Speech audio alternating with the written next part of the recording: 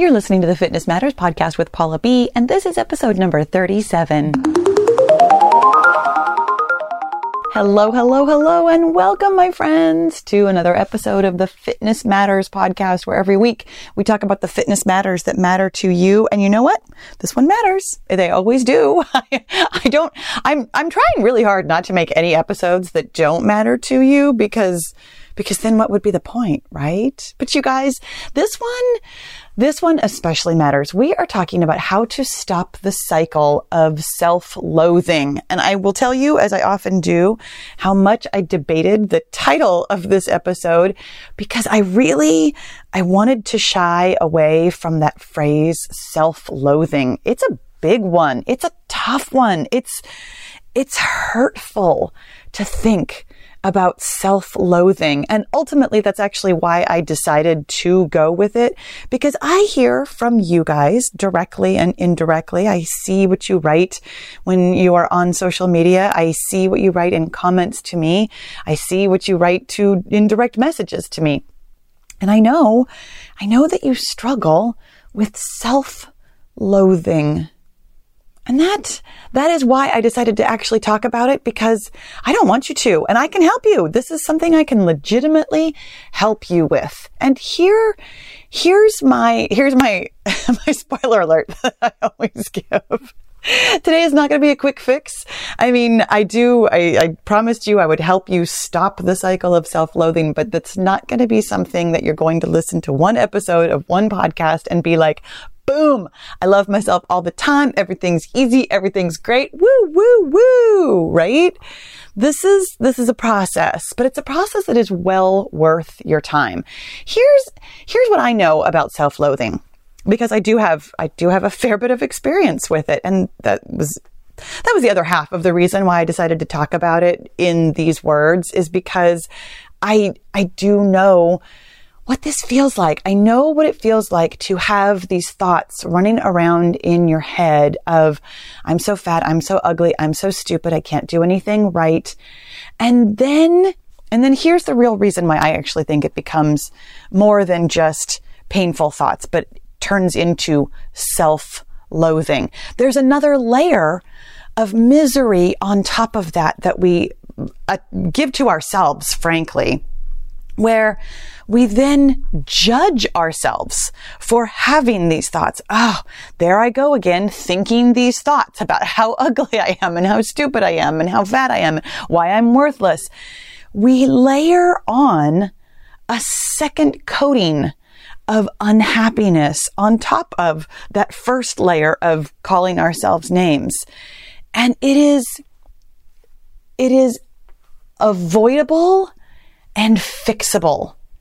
And I have seen the other side of what it feels like to not be in this cycle of thinking something negative and then judging myself for thinking something negative about myself. And I want you to know that there is help. And I was thinking about why you not just would want to stop the self-loathing. I mean, I feel like that's kind of obvious. Like, of course you don't want to feel bad about yourself. Like everybody kind of knows that. That one's pretty simple. But I was thinking about, even though I do not like to use the phrase should, I don't like to tell you should do things, but I was thinking about why you actually should stop self-loathing. And it's because it is truly a waste of your resources. You are wasting time with these thoughts, and you are wasting energy with these thoughts. And that's such a fascinating thing to think, right? About how much time and energy you spend thinking the thought originally, but then layering on the judgment of the thought. And then for some of us, I mean, I know that this was something that I would do, and then continuing in the cycle and also kind of walking down the road about the worst case scenario, about why I'm ugly, why I'm worthless, why all of these things. I know for myself how much time I spent on this, and it was, I mean, if there's 24 hours in a day and I'm asleep for 8 of those, I would say there was probably at least over the course of the day, an hour or more every single day that I spent thinking really negative thoughts about myself and then judging myself for those negative thoughts. And I know that doesn't sound like a whole lot, but when you do the math on how much money you'd make if you were actually spending time thinking about your job, for example, or in my case, if I was still spending that hour or more every day, I wouldn't be doing this podcast. I wouldn't be making the videos that I'm making. I wouldn't be doing the other things that I am now capable of doing because I have freed up my brain to think creatively in other ways. Isn't that amazing to wonder what you might spend your time thinking about? You could invent the thing that we need in the world that would make you a billionaire that the rest of us have never even thought of if your brain was free of these self-loathing thoughts. That's kind of crazy when you think about that, right? So let's talk about your self-loathing thoughts. Let's talk about what they are. Because my friend, even with a big word like self-loathing, those thoughts are still just thoughts. They are still electrical impulses that are firing in your brain. That's it.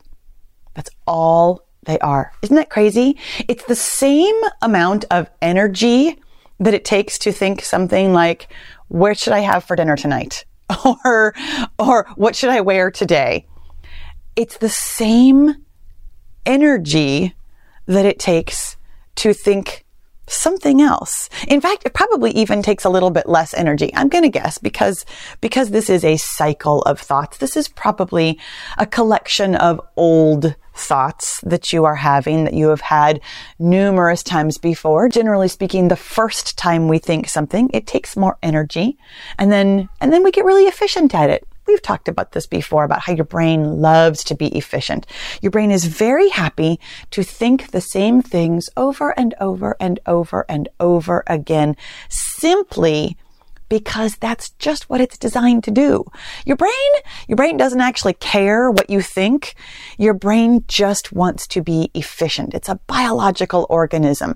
So it is firing these electrical impulses the same way it always has. It forms what's called a neural pathway, which is, it's exactly like a footpath. When you are walking through a field for the first time and you're trampling all the grass, you're trampling all the weeds, it takes a little bit more energy. But then when you go back and then forth and back and forth and back and forth across this field, you eventually trample down all the grass and you create a path. And then it gets really, really easy to find your way through that meadow every single time the exact same way.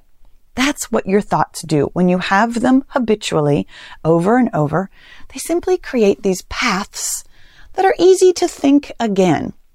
And I mention that because these thoughts, even though they feel more difficult, even though they feel heavier and harder and sadder and bigger than other thoughts like, I'm going to go eat a sandwich right now, they're actually still the same.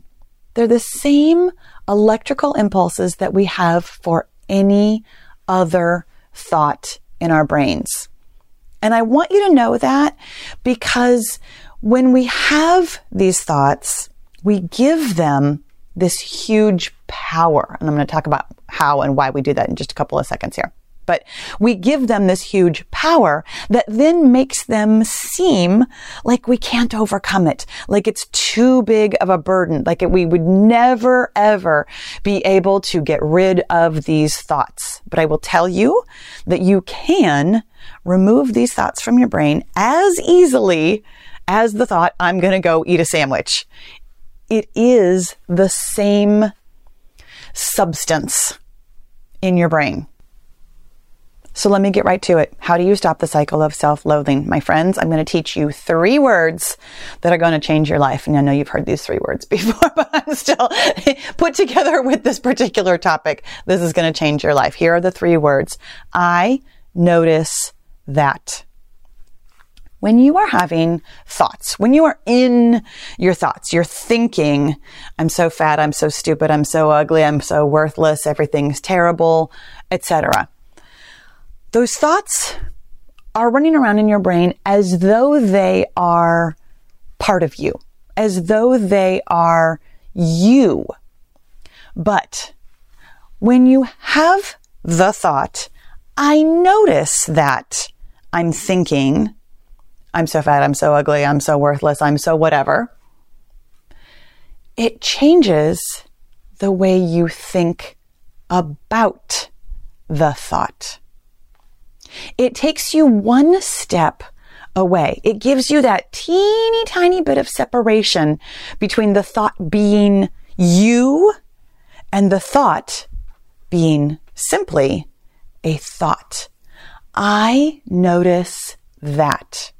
I notice that I'm thinking about my worthlessness. I notice that I'm thinking that I'm stupid. I notice that I'm thinking about my weight right now. I notice that I'm thinking about my body right now. I notice that I'm thinking something that makes me feel terrible. I notice that I'm having these thoughts repetitively. I notice that I am judging myself. I notice whatever you notice. Now, here's why this works. There's two reasons. Number one, like I said, it gives you a layer of separation. When you realize that your thoughts are thoughts and that you can actually think about your thoughts, it changes those thoughts. When you notice your thoughts, the very thoughts themselves start changing because they are being observed. This is a psychological principle, and I don't remember what it's called, but it's one of the reasons why psychology is so difficult, because as soon as we, as people, notice that we are being observed, we subtly, and sometimes not even subtly, but we subtly change our thoughts, our behaviors, our actions, the things that we report, the things that we are willing to say to somebody else about what we are thinking, what we are doing, what we are feeling. Observing something changes that thing. That's actually a really basic principle in all of science, that the observation as part of the experiment becomes an element of the experiment. I know we're getting deep here, but let me also explain in a way that we have talked about before, and this will, for me, it makes a lot more sense. When I start thinking about all the different layers of our brain, sometimes I get a little bit lost, but this one I totally understand. My friends, we have talked about how your thoughts create your feelings. This was a couple of weeks ago. It was the episode of How to Change. And I highly, highly, highly recommend that you listen to that one. Super important, very foundational stuff. That one and the Facts versus Opinions, truly life-changing stuff. But here's the thing. Because we know that thoughts create feelings, here's why putting I notice that in front of the thought changes everything. When you think, I'm so ugly, for example, what feeling comes up for you? If this is a thought that you normally have. I mean, I don't generally think that about myself, so the feeling that comes up is, whatever. But a thought that you have about yourself that creates a feeling of, let's say, worthlessness or unlovability or unhappiness or sadness or whatever kind of negative emotion that it brings up for us. You can feel how the thought in and of itself feels because it creates a feeling of, let's say, worthlessness. When you say, I notice that I'm telling myself I'm stupid right now, that thought creates a feeling of curiosity. It creates a feeling of like being a scientist, of noticing something. Noticing something doesn't feel especially terrible. It feels very interesting. It feels like a spark of curiosity. It feels like, I wonder what's going on here. It feels like something you can manage. When you notice that you are thinking something, it takes all of the sting out of that original thought because you're having a different thought. Different thoughts create different feelings.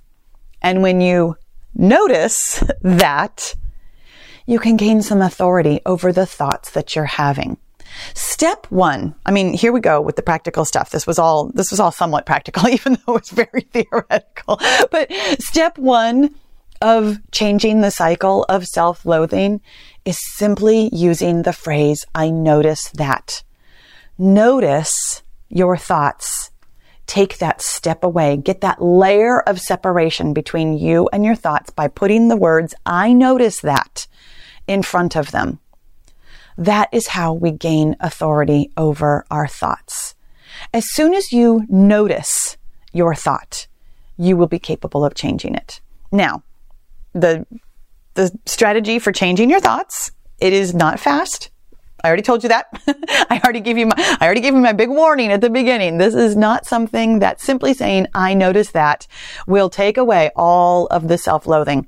But it is the critical, essential first step to being capable of changing the thoughts. When you notice them, you can start to examine them. You can start to decide whether or not these thoughts are serving you. Again, with the spoiler alert, they're not. They're totally not. We've already talked about this.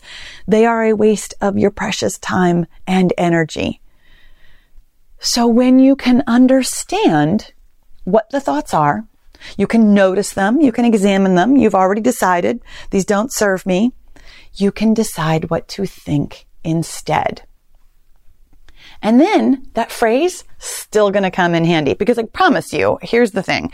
Even though you notice the thoughts and even though you start to gain some authority over them, you decide you don't want to think them anymore. You decide what you'd like to think instead. And you start practicing this other phrase. You will notice that the old thought still pops up. It's going to. It's absolutely going to. This is your brain being efficient.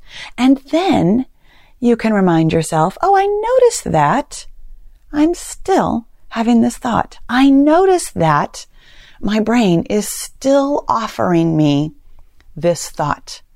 I notice that I'm going to need to practice the new thought some more. I notice that I can step away from that thought and think something else.